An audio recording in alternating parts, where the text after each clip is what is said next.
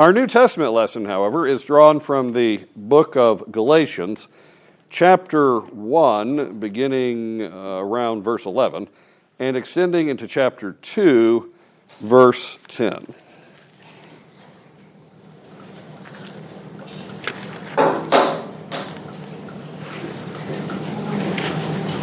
I knew something was wrong. But I make known to you, brethren, that the gospel which was preached by me is not according to man. For I neither received it from man, nor was I taught it, but it came from the revelation of Jesus Christ. For you have heard of my former conduct in Judaism, how I persecuted the church of God beyond measure, and tried to destroy it. And I advanced in Judaism beyond many of my contemporaries in my own nation, being more exceedingly zealous for the traditions of my fathers.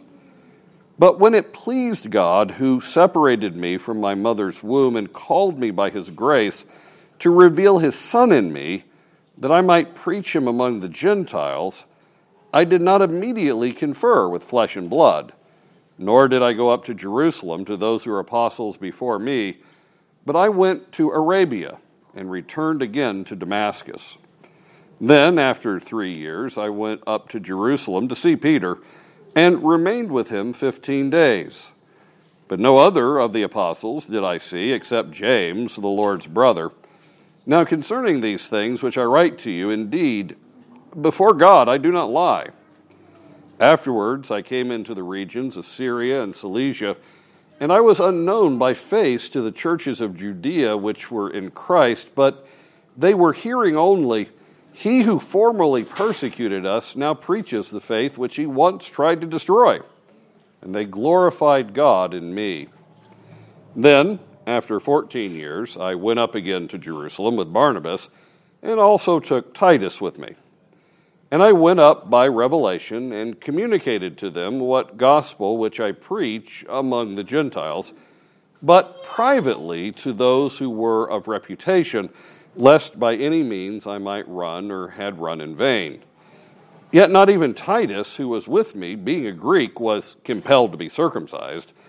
But this occurred because of false brethren secretly brought in, who came in by stealth to spy out our liberty which we have in Christ Jesus, that they might bring us into bondage, to whom we did not yield submission for even an hour, that the truth of the gospel might continue with you.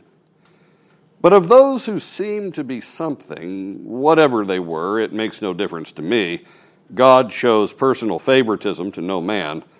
For those who seemed to be something added nothing to me.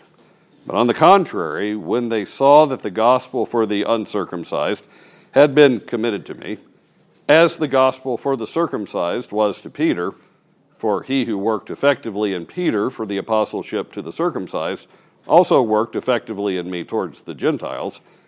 And when James, Cephas, and John, who seemed to be pillars, perceived the grace that had been given to me, they gave me and Barnabas the right hand of fellowship, that we should go to the Gentiles and they to the circumcised. They only desired that we remember the poor, the very thing which I also was eager to do. This is the word of the Lord. Thanks be to God. Last Lord's Day, the agenda of my sermon, and really every sermon has an agenda. A sermon without a point is pointless.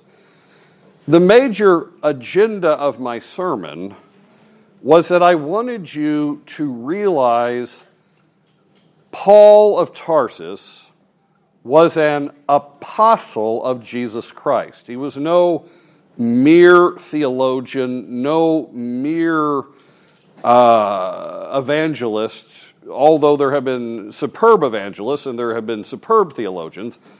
Saul of Tarsus was an apostle of Jesus Christ, and that meant he was a personal representative from him.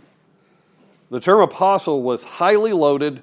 The ancient world understood what it meant, and when Paul was an apostle, it meant when he taught for Jesus Christ what Jesus Christ wanted taught. He was the literal mouthpiece of Jesus Christ, and that's why his ministry is important. Paul himself emphasized, and I wanted you to see, that in what he writes, he says very clearly, the gospel that I preach was given to me by God. It was not invented by man. It wasn't invented by me. It wasn't invented by any mere man. And I am not from men or sent by man, although, again, those things aren't bad, but Paul isn't that. He is directly from Jesus Christ. And my final goal of that sermon was for you to see very clearly all of this was in Scripture. You could read it for yourself, looking at the page of the Bible. It was found in the very Holy Scriptures, and you would know it to be there. And the reason why that was my major agenda is because I know who you are. We are Protestants, true Protestants, and a true Protestant has a highest authority. For a Protestant, the written Scriptures, the Holy Bible, is our Pope. Romanists look at us and they say, you have a paper Pope. And I'll own that. I have a paper Pope. The way Jeff put it during the week was, we are under the papacy, and I've been thinking about that ever since. The highest authority for the Protestant Christian is the very Word of God, and we are looking at that. This is the Scripture. It is the highest authority. I put before you, the Scripture said it, and I know that for you, that's what's going to stick. Because as a Protestant, the Scripture is the top. There are other authorities in the world, but the Scripture says it, we believe it, and that settles it.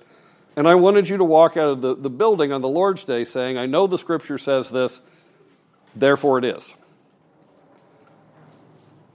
The original hearer of Paul's letter honestly should have been of that kind of persuasion, but they specifically were not. And in fact, the fact that they were not is one of the major reasons why this letter was written.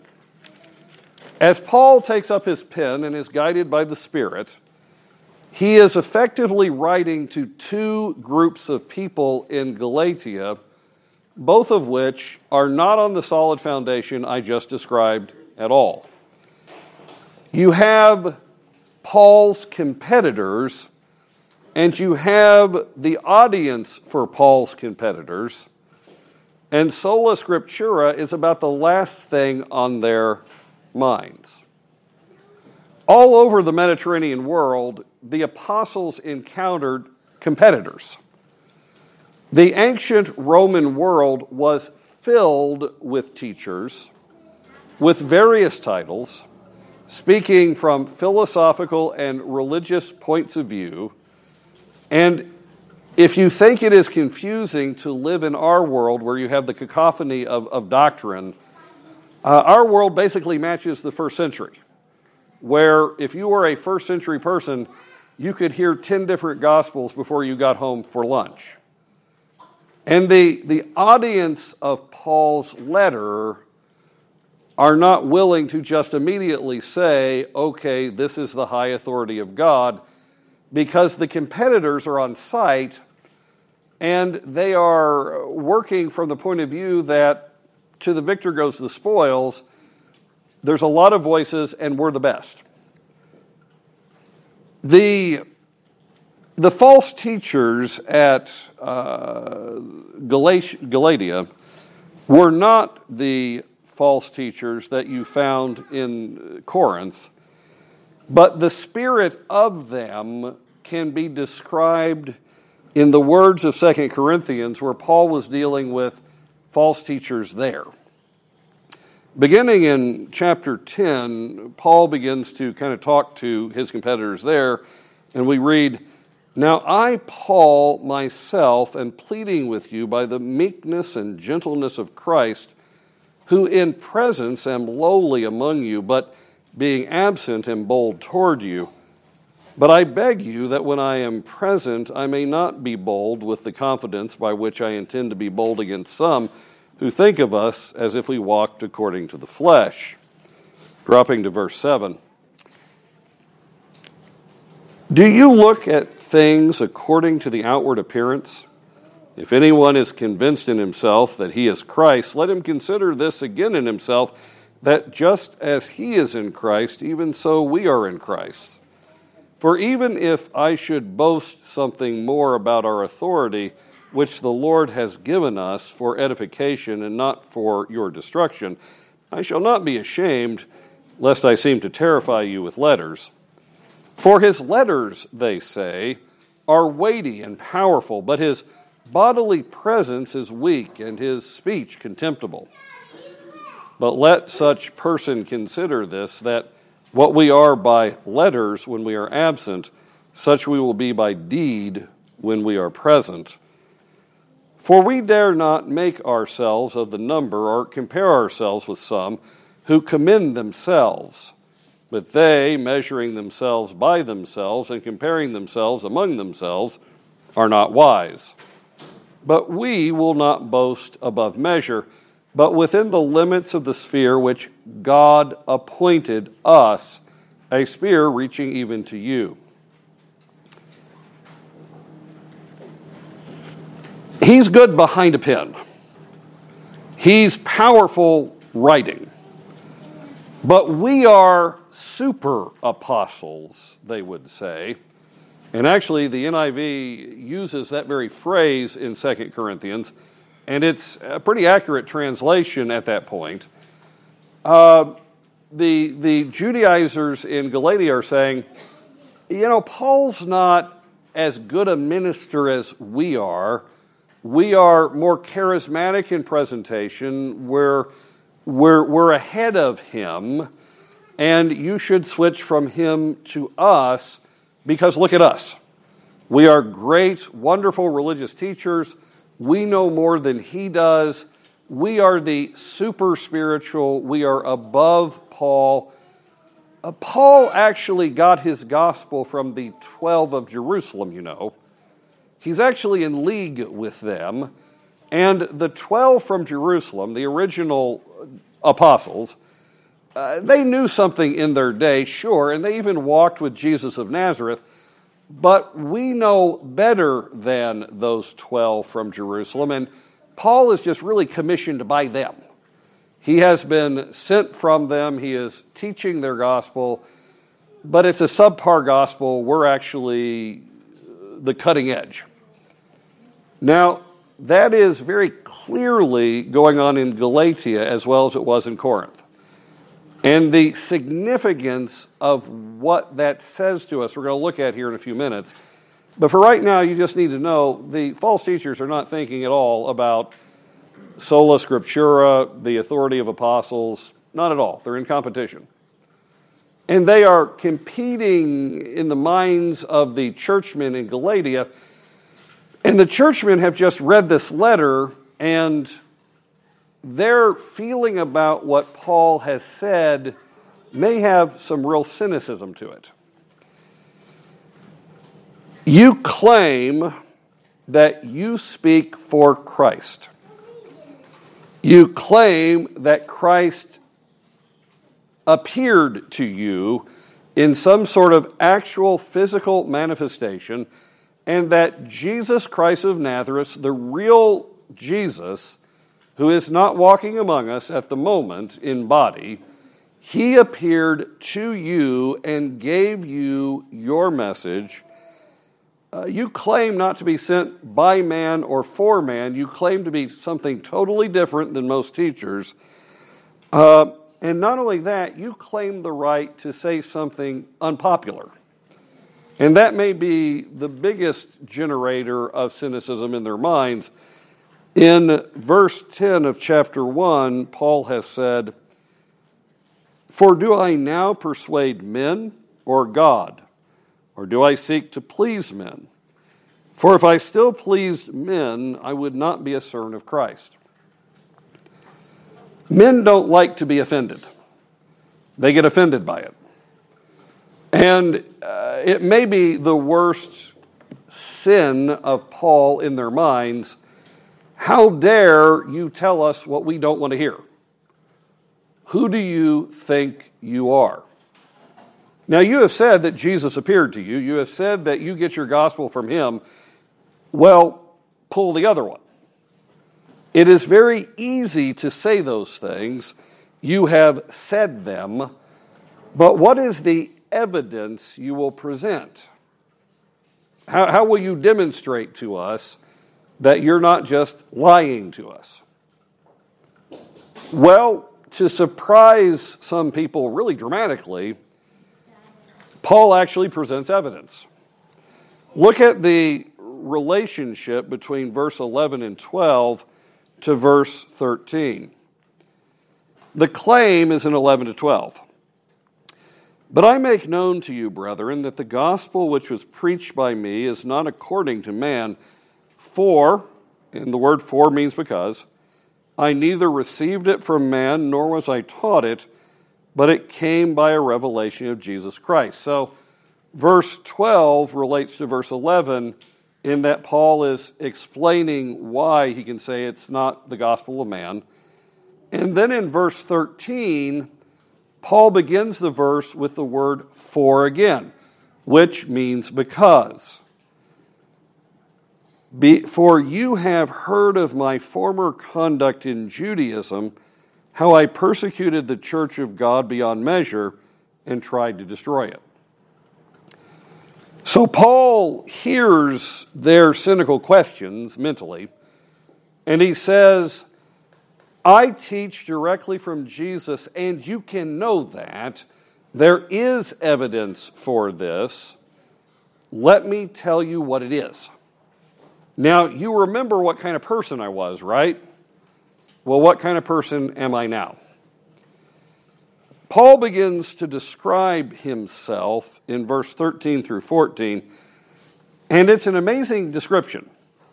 It is both terrifying and something that we would be abhorred at, but it's also, in a way, kind of something you would admire.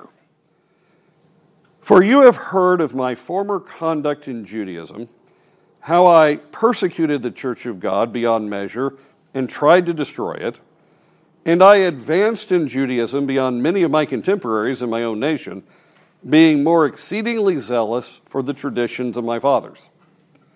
So Paul says, remember the old Paul? I tried to kill you.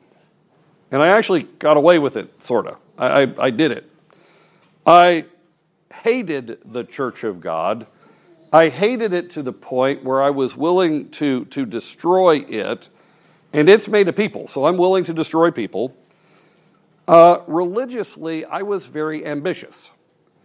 I was a Jew, and I was growing in the ranks of Judaism, and I was good at it. When you considered young men of my age and their advancement in religious things, I was outpacing them greatly. And the one thing that really set my heart on fire, the thing that I loved, the thing that I grabbed hold of and was for me my highest authority, that was the traditions of my fathers.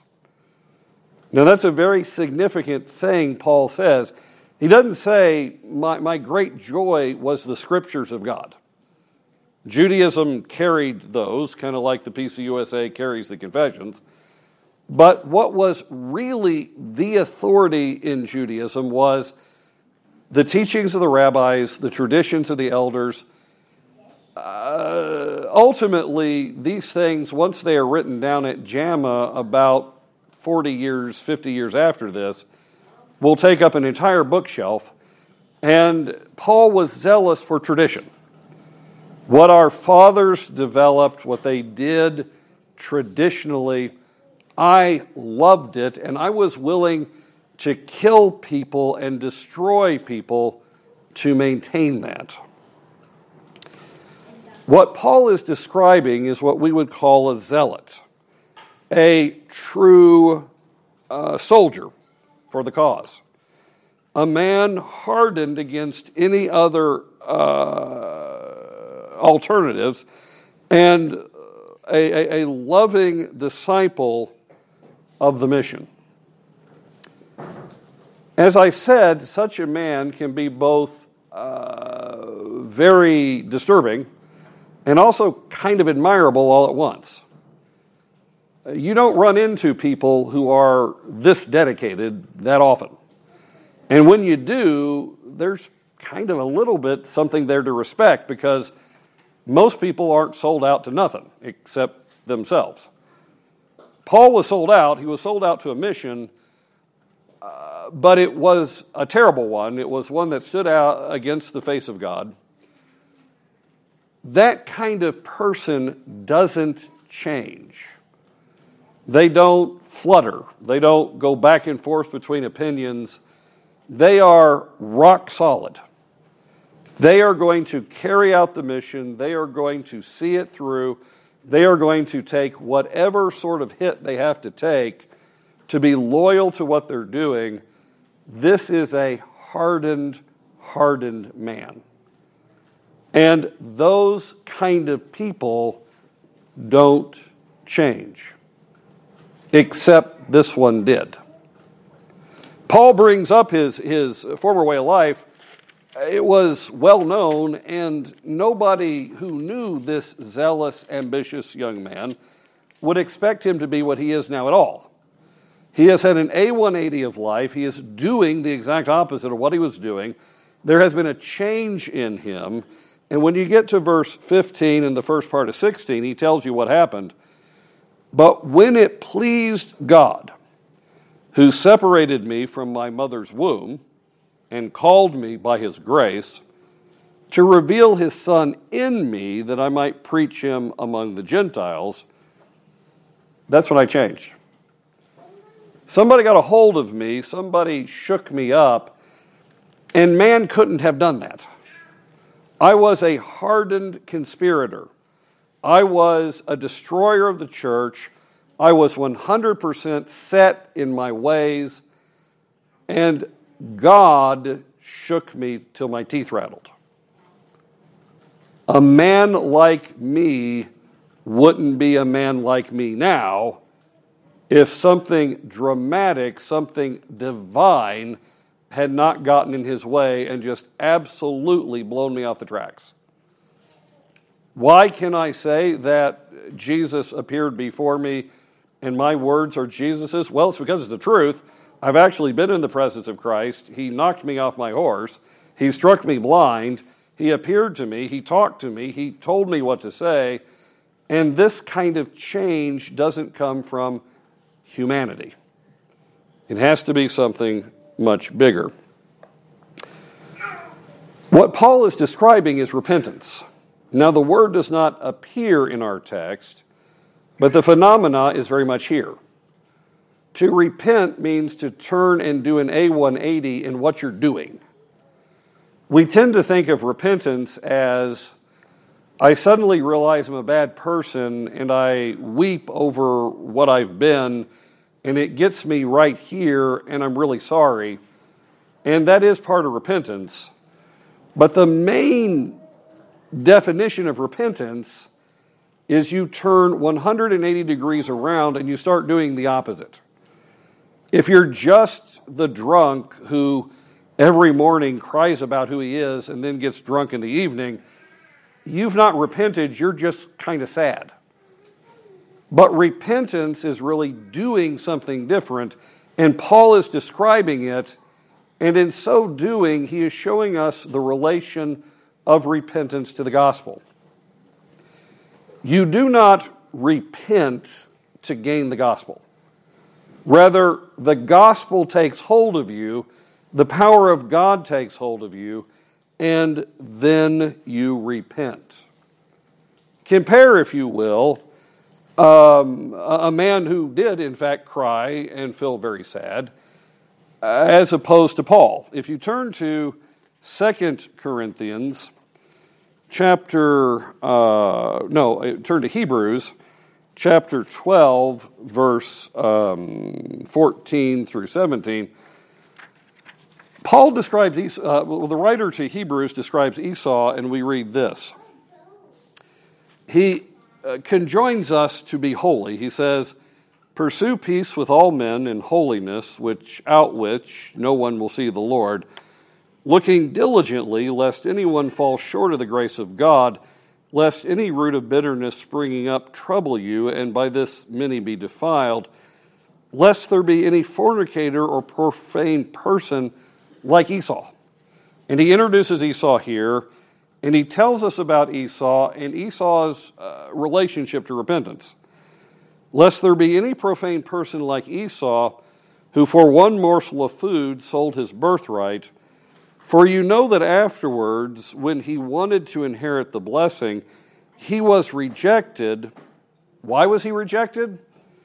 Well, for he found no place for repentance. So Esau didn't repent. And the writer seems to indicate if he did repent, he might receive the blessing, but he doesn't repent, although he sought repentance diligently with tears. He cried, he wept. He was desiring to be repentant, but he was not repentant. He was not really wanting to turn from his sins. He was wanting to want to turn from his sins, but that's not repentance. Whereas the Apostle Paul describes himself in verse 22 through 24, and there Paul describes himself as, "I was unknown by face to the churches of Judea which were in Christ, but they were hearing only, he who formerly persecuted us now preaches the faith which he once tried to destroy. And they glorified God in me." So Esau wept, cried, felt bad about himself, did not turn, and he, quote, found no place for repentance.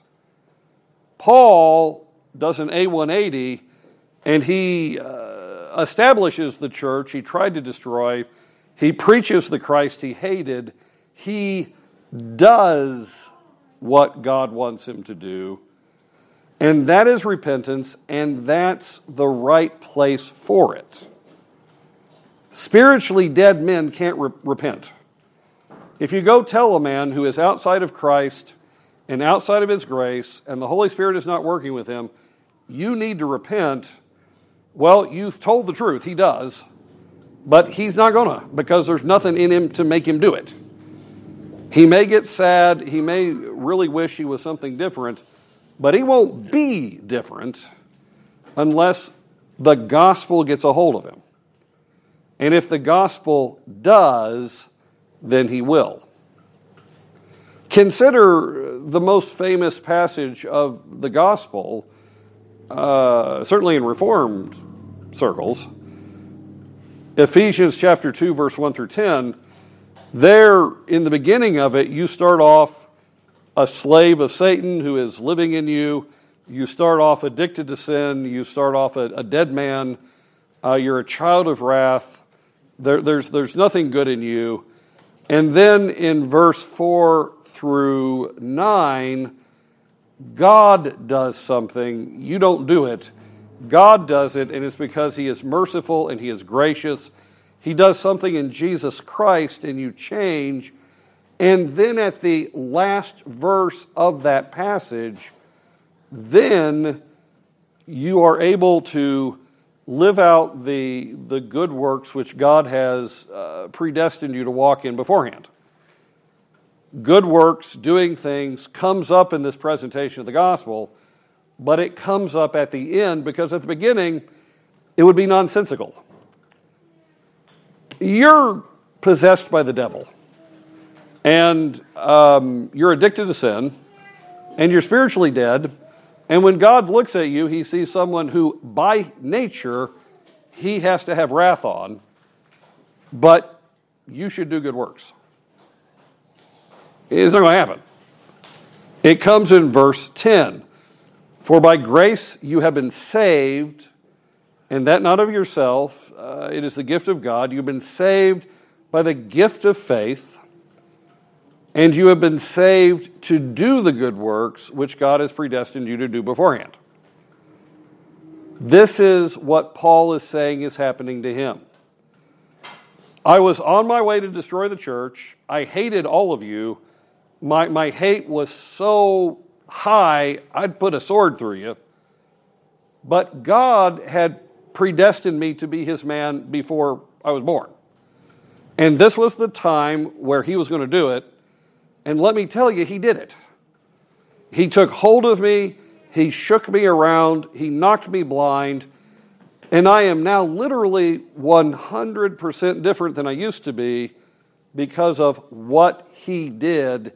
And logically, you have to look at me and say, that's a pretty good point. I don't think you could be this otherwise.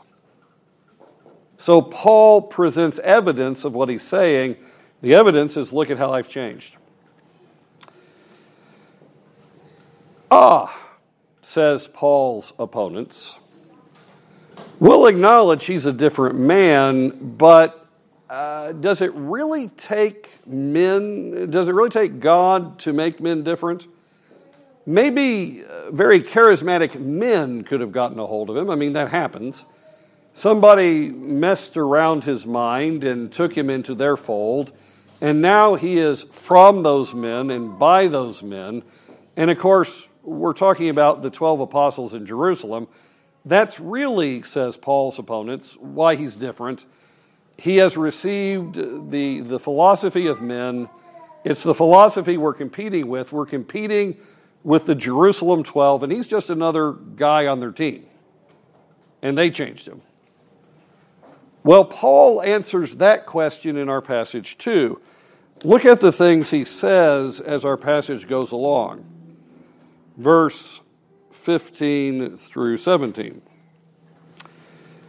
But when it pleased God, who separated me from my mother's womb and called me by his grace to reveal his Son in me, that I might preach him among the Gentiles, I did not immediately confer with flesh and blood. Didn't do it.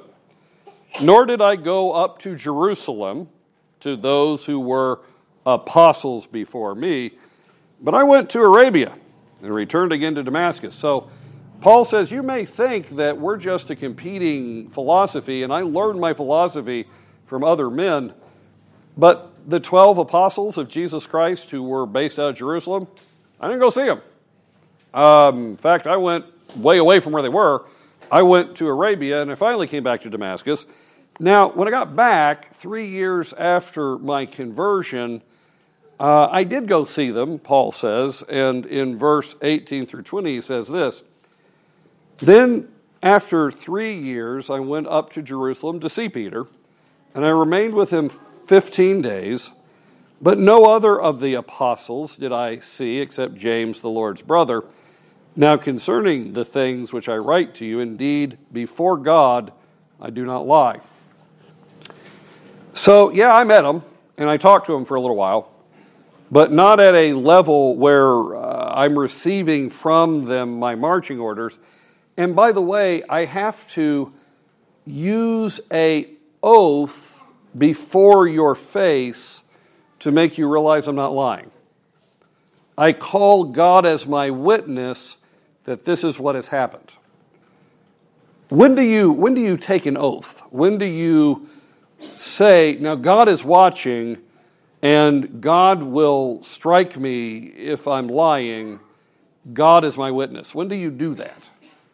Well, if you're a really profane person, you may do it before breakfast. But if you're a sane person, you don't take an oath before the face of God and say, God is the judge here in this case, unless it is really, really important and your audience needs that to realize how important it is. The people of Galatia, they've been told by these false teachers, Paul is on the side of Peter and James and John. That's a competing idea. We're a competing idea. We're better. Paul says, I didn't get this from them, and I call God to watch, to say that's true. Moving on to chapter 2, verse 1 and 2. Then after 14 years after my conversion, I went up again to Jerusalem with Barnabas, and also took Titus with me, And I went up by revelation and communicated to them that gospel, which I preach among the Gentiles, but privately to those who were of reputation, lest by any means I might run or had run in vain. So Paul says, now, we did confer, but it was 14 years after I started preaching, and I wanted to compare notes with them at that time, but I had 14 years of ministry beforehand. And they heard, and it wasn't because I needed to do this. In verse 6, Paul says something that kind of strikes the reader. You wonder how he can say this. He's talking about the leaders of Jerusalem and the church, and he doesn't seem that deferent. But of those who seem to be something, whatever they were, it makes no difference to me. God shows personal favoritism to no man. For those who seem to be something, added nothing to me. So Paul says two things here of significance.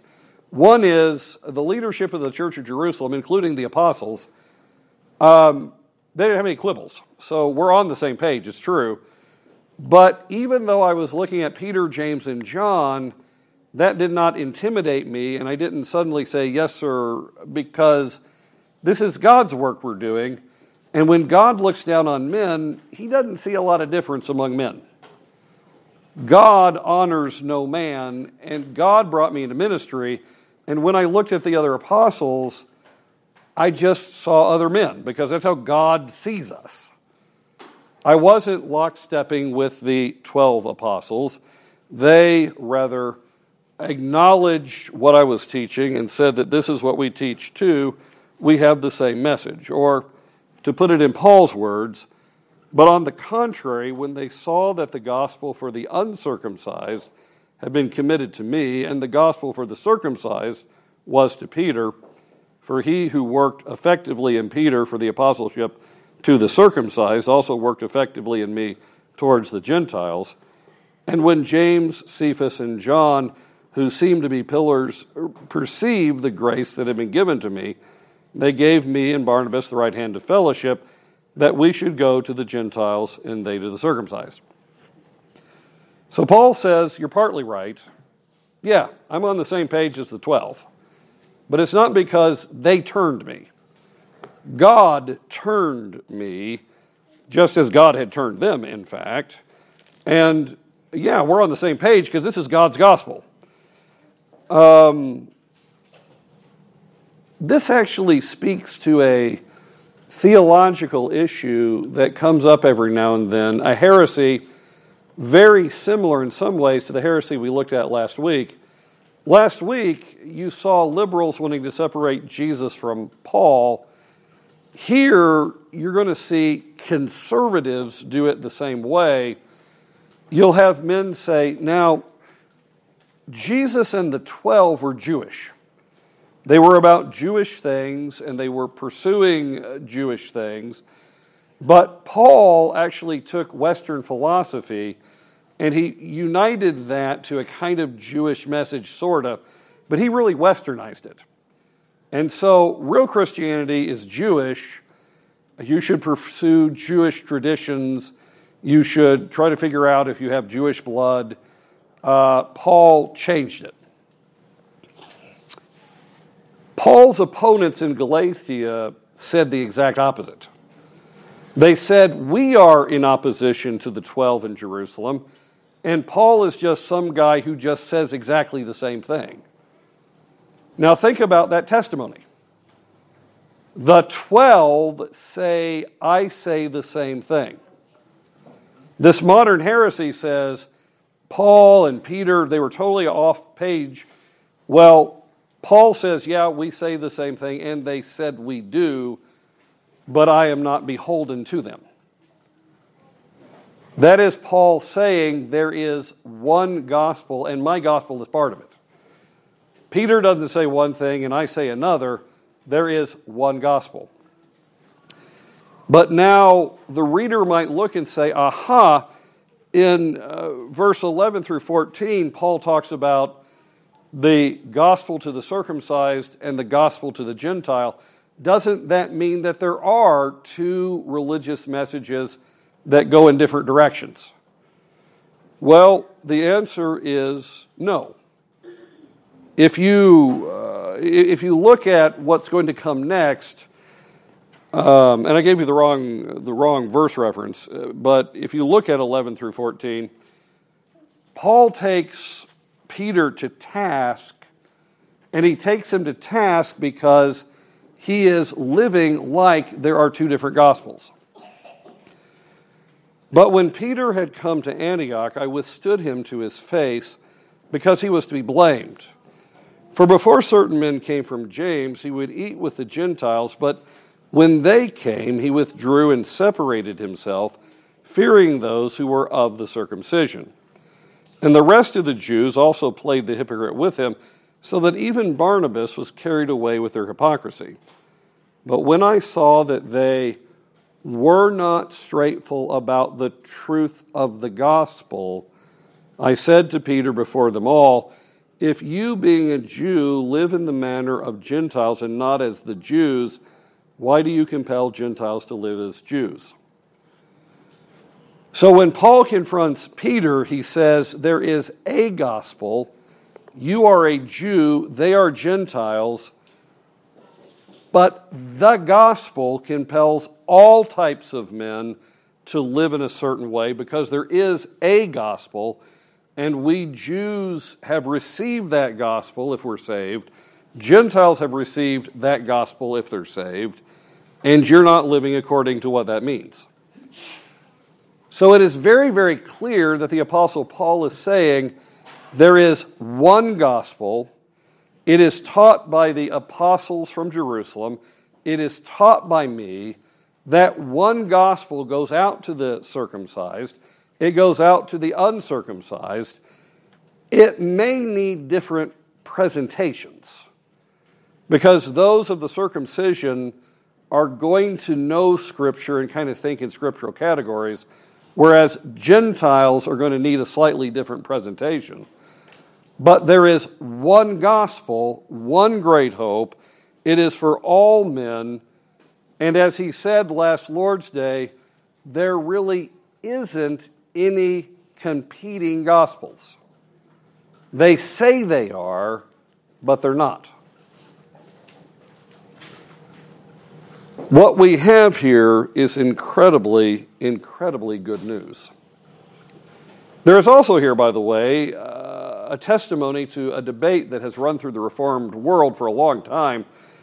When you evangelize, do you simply share the Bible with those you are reaching, or do you present evidence and reason? Way back when, in the early part of the 20th century, you had a man named Van Til who taught that when you share the gospel with men, read them the Bible, let them hear the words of God. Don't try to explain anything to them, really, because they don't need that. Their problem isn't knowledge.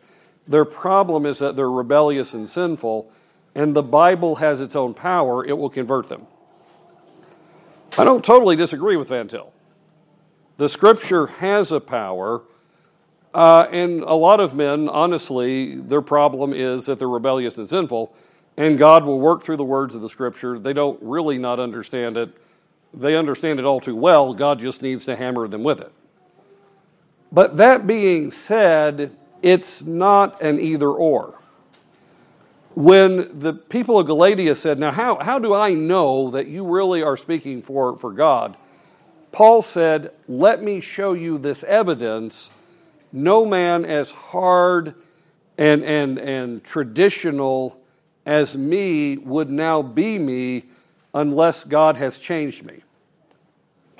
By definition, Paul is showing them evidence for what he has said. So the debate inside the Reformed world is kind of pointless. Does God work through the Scriptures? Absolutely. Should you approach evangelism of lost people without the Scriptures? Of course not. But the religion of Jesus Christ is a lawful religion. It matches natural law and the things that you see. And Paul here clearly uses evidence and says, if you don't believe me, look at the change. Many of us in this church have an old friend who likes to talk about his time before becoming a Christian. He was a professor at the University of Berkeley, which was not a healthy place to be in the 60s. When he was a student in college, he had a professor who constantly evangelized him for, the stuff down in Florida. What's that called? The Christian Scientists? No, not Christian Scientists. It's, the Tom Cruise stuff and all that.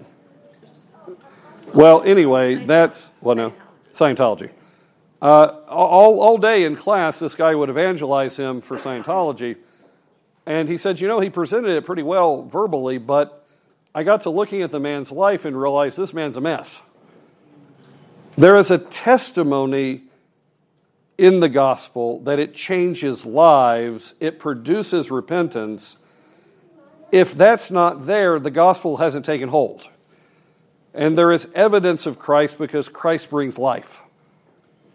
If you see a man who claims to be religious, but he doesn't bridle his tongue or care for widows and orphans in their need, if he doesn't begin to walk according to the heart of God, he can talk it, but he doesn't have it. And Paul is clearly showing us that. Repentance is a major evidence, and it really speaks to the world. The world hears all these competing gospels all the time. There is someone who would like to sell you a philosophy the moment you wake up, and they will bombard you with it to the moment you go to sleep. There are a lot of people out there who want to share a gospel with you. But there is only one gospel that really changes men, and that is the gospel of Jesus Christ. There is no other. And if an apostle can point to this evidence and say, repentance demonstrates that Jesus got a hold of me, there is certainly nothing wrong with us saying it as well. The proof is in the pudding. And Jesus Christ blesses men, makes them different, makes them walk according to the counsel of God. It is a miraculous